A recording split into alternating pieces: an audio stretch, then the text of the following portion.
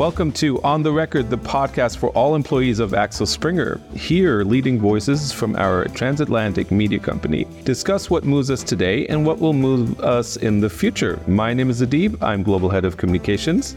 And today, I'm joined by the CEO of Appcast, Chris Forman. Welcome, Chris. Thanks, Adib. How are you? I'm great. It's great to have you here. Welcome to Berlin. It's always great to welcome various people who lead our diverse organization from all corners of the world. As always, we'd like to begin the interview with a round of quick-fire questions. I'll provide the beginning of a sentence, and I'll ask you to complete it, if that's okay with you. Sounds good. So, Chris, the first app I open every day is? Oh, okay. Well, it depends on the day, but the good news is that 40% of the apps that I open first in the morning are Axel Springer apps. So Politico, Insider, always on the list, Business Insider now. Add to that the Journal, the New York Times, and the Washington Post. The thing that motivates me most is? My family. Every time I'm in Germany, ... I'm typically in Dusseldorf and I'm talking about job ads. And probably having the local beer, which is... Dunkelbier. Yeah. Altbier. Yeah. Yeah. The biggest thing I learned last year was? The biggest thing I learned last year is that when your kids get married, they have babies pretty quickly afterwards. Yeah, as part of probably that generation, I can tell you my parents would probably say the same thing. Chris, thank you so much for that.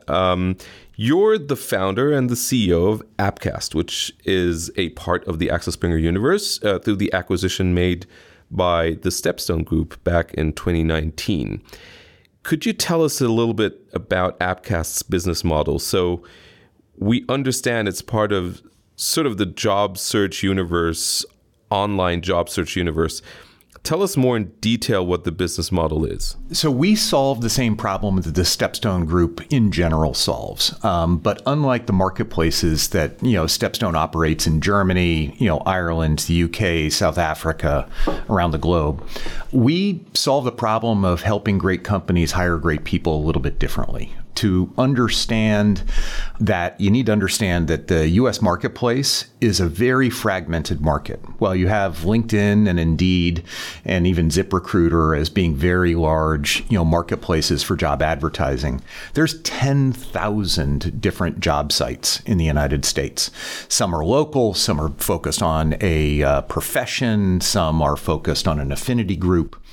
And so what we do is starting in 2014, we built software that allows recruitment marketers, so folks that work at really big companies whose job it is to, get great applicants to apply for jobs and also grow an employer's brand, to buy and optimize job advertising across the entire ecosystem, and specifically to optimize pay-for-performance advertising. So in our first month, I think we did $3,300 worth of revenue. And if you fast forward to today, I think, last year we managed close to $1 billion of job ad spend. So that's what we do. That's amazing. Thank you for that. So also within Appcast, there was pretty big news last year where you acquired a company, which was an acquisition that is among the 10 biggest acquisitions ever made in the history of Axel Springer. Can you tell us more about what the acquisition was and how it sort of changed or evolved your business model at Appcast? Yeah. But first, I'm going to say that, my career in recruitment technology has spanned, 4 businesses. I've either run or founded, these 4 companies and sold them all. Never bought one before. So this was a heck of an experience for me, being on the other side. The business that we brought into Appcast is a 100-year-old company called Bayard, headquartered out of New York, but with offices all over the United States. Bayard is an advertising, for lack of a better word, agency that focuses on recruitment marketing and is one of, if not the best in the world. So the investment thesis for Bayard was pretty simple. First, Appcast had grown a ton by building this software that helped, kind of enterprise employers buy and optimize their job advertising.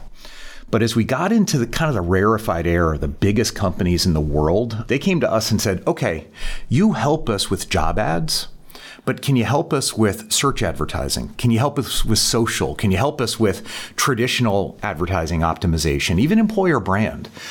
And, our answer was, no, we're a bunch of propeller heads. We write software and we're really good at buying and optimizing job ads. And they said, yeah, we know that. In fact, we know you're the best in the world at it, but we don't want to have 5 partners. We want to have 1. Sure. So we actually started losing deals because we didn't have, kind of capabilities in the 4 other channels that kind of represent all of recruitment marketing. Bayard does. Bayard's a storied company. It's actually 100 years old. In many ways, if you looked at our customer bases, we had a good chunk of the biggest customers in America, and they had almost the mirror image of them. So we're really strong in e-commerce supply chain. They're really strong in e-commerce supply chain. We're strong in healthcare. They're strong in healthcare. But our customer bases were complementary, not a lot of overlap.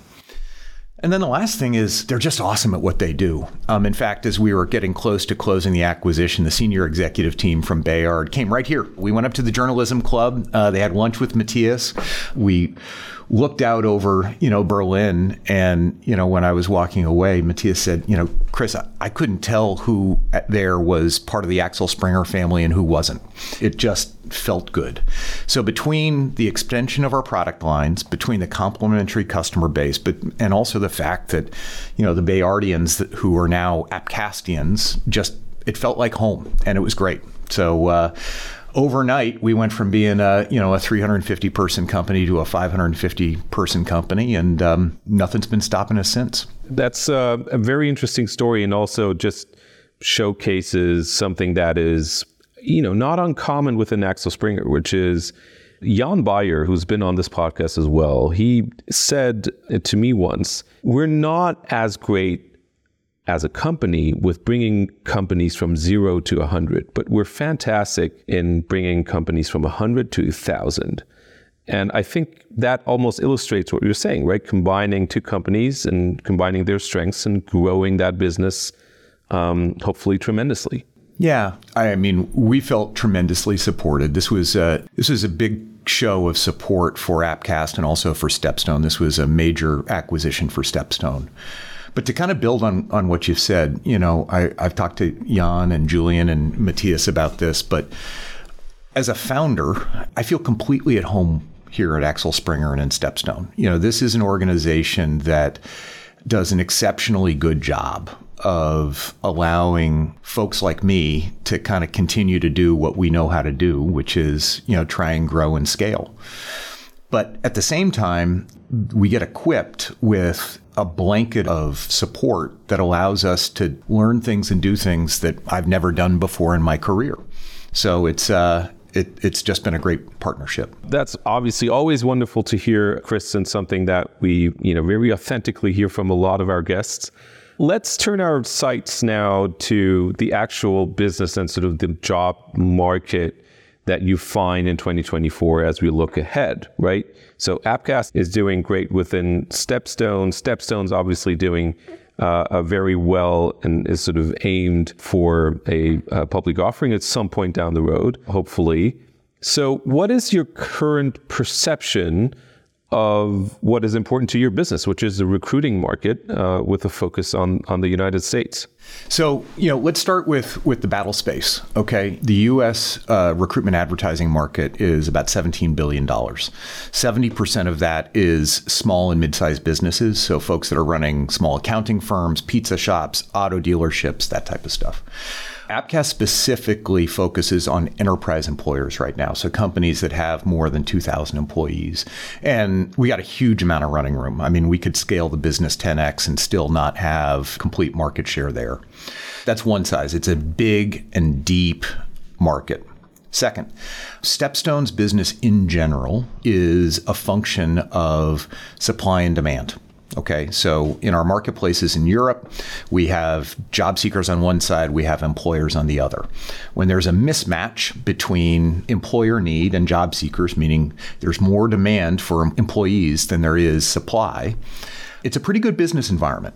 And if you look at the United States right now, we are still in almost historic levels of a mismatch between the employees that companies need and the availability of unemployed talent. That said, it used to be, back during the COVID days, a lot more of a mismatch. And so those were some pretty heady days in terms of if you were helping companies hire folks, we had a lot of work to do back then. So it's coming somewhat into balance.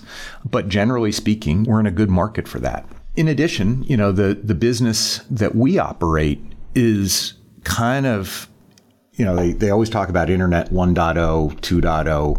1.0 in the Internet space and the job space was like Monster and Career Builder in the United States. 2.0 was Indeed and their pay-for-performance and aggregation platforms. What we're doing, some have even said, is 3.0 because we plug our systems into the hiring platforms of these global employers. So we're able to track every interaction with a job seeker all the way down to whether or not that person gets hired. And that creates this feedback loop of data that says, oh, the advertising is working. We're getting them to apply. Not only are we getting them to apply, we're getting them to be reviewed and they're high quality applicants. And then, oh yeah, they're getting hired. And that's no one's really been able to do that before. And that's one of the reasons why, Appcast is looking at a really great opportunity in North America. So if I take what you said there. So basically, there is a correlation between sort of, GDP growth or economic growth in any specific market and the sort of recruitment business, right? So pretty close alignment there. If we take that and set that to the side, what else is there out there as a significant challenge to your business and the recruitment industry? Well, the Appcast business, we're kind of at the wash, rinse, repeat stage right now.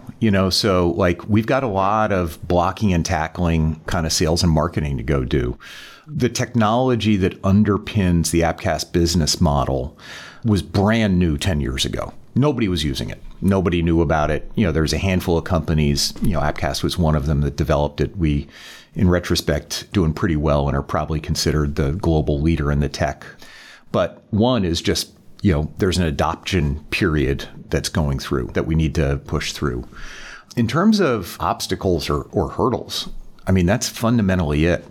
We can have good years when there's more demand for employees than there is supply, and there can be more challenging macroeconomic environments. But right now, a lot of what we're dealing with here is execution. There's also something funny that we're finding is that if we do a really, really good job, sometimes our clients need to spend less money. So it's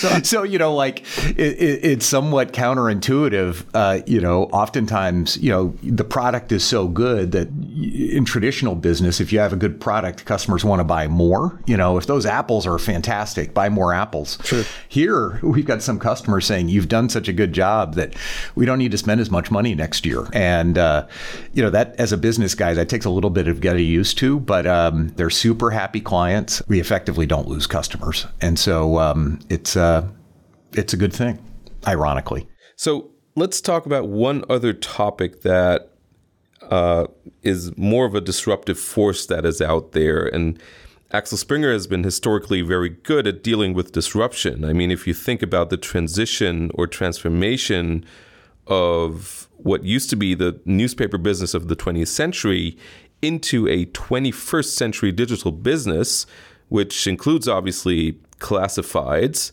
And that, again, is sort of what we are talking about here with Appcast. Now, the next force of disruption, it seems, for all kinds of business models within Axel Springer is going to be artificial intelligence, right? I don't think there's anybody in any technology business that doesn't realize that right now, we're looking at another paradigm shift. I don't know if any of these pictures are going to make it online, but, I got gray hair. I lived through a couple of these. And where we're at right now is people endeavoring to understand how to utilize AI effectively. So that period typically takes longer than people expect. But those that invest early and often scale that curve faster. The other thing is that just generally, if you want to take a look at like the growth of the internet, I mean, the adoption curve of even, commercially available AI tools like ChatGPT or Bard is just scaling faster than any technology adoption in the history of man. So let's go back to the original question. One, are there going to be some jobs which are the equivalent of buggy whip manufacturers after the broad adoption of AI? Yes. Are there going to be new jobs created? Yes.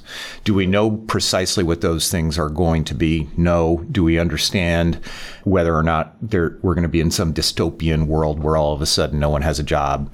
No, of course not. That's never happened in the history of man through all the technological revolutions that we have.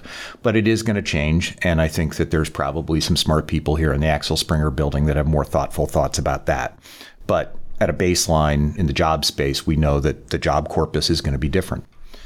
Two, AI is going to fundamentally shift how job marketplaces work. We already at StepStone have invested a tremendous amount in AI and have tools in the marketplace now, and some that are going to be coming very shortly, that help job seekers to identify jobs clearly that are perhaps a better fit for them, or just even discover jobs that they may be qualified for that they didn't know they had skills for. Because typically in job marketplaces, it's keyword-based searching. So it's hard for people to understand what their skill set is. They may know, well, I had a nursing job and maybe I'm a nurse. Well, through the use of AI, the skills that a nurse has, which is critical thinking, the ability to relate to people in stress, may be something that is good for a job over in finance. Who knows? And they're going to help that discovery. It's also going to help the job seekers present the best version of themselves. So oftentimes hiring managers, we all have our own biases and senses of what is right, the type of profile that we want to have. Through the use of AI, job seekers could theoretically craft applications, resumes, cover letters, and arguments that they're qualified for the job in a bespoke fashion for every single job they apply for, something that is practically impossible today. On the flip side, you have the workflow systems and the jobs themselves that employers put into the marketplace. You can already start to see conversational apply platforms where instead of going to a really kind of old-fashioned piece of software where you have to fill out 25 minutes of a form, you can be chatting with someone, and it happens to be an AI that will ask the information that the hiring manager needs to complete the hire. And it could be a much better process for both the hiring manager as well as the job seeker. The other impact of that, just on a basic level, is there is a huge correlation between what companies say about a job and whether or not they get enough applications, and also whether or not they get the right applications. So Duke and the University of Waterloo did some research back in the 1980s that looked at a cohort of words that they tagged as predominantly masculine connotations, some that are female connotations, some that are neutral. If, in fact, you change the language that is used in job advertisement to neutral rather than predominantly masculine or feminine, it increases the application rate by 30%. It's crazy. It's just by making sure it's written right. And so, there's all sorts of cool stuff. But the last thing is that if you take a look at the human capital marketplace globally, and every jobs marketplace is looking at this, the staffing industry is massive. It's an order of magnitude larger than, let's say, the classifieds industry. And the idea, what is AI going to do to that broader marketplace? Like right now, we have two different segments. There's the industries that take and advertise jobs and get people to apply. And then there's an industry that, in essence, recruits on a performance basis for employers. Right now, they're separate. I don't know, but my general sense is that over the next decade, you're going to see those things come together. And that could be a pretty big shift in our industry. That's definitely so true. And what we see, I totally hear you in sort of saying sometimes these developments that we see in sort of adjusting to a paradigm shift, they take longer than you might expect at the outset. On the other side, I would say sometimes some evolutionary tendencies tend to surprise and sort of how quick they actually become mainstream as well. So we look forward, Chris, to having you back very soon because we're already out of time, I'm afraid to say. So thank you so much for being here and sort of in allowing us to shed some light on a area and a business that is oftentimes wrongly so overlooked when you look at the Axel Springer universe. So thank you so much for coming in. Thank you so much. And just remember, job ads are fun. Yes, indeed. It sounds like it. Thank you all for listening. Of course, you can also find us on social media, on LinkedIn and on Instagram. You can find these links in the show notes. If you enjoyed this podcast, we'd love a like or a positive review. And if you have any suggestions or questions, please write to us at otr@axelspringer.com. We'll hear you next time on The Record.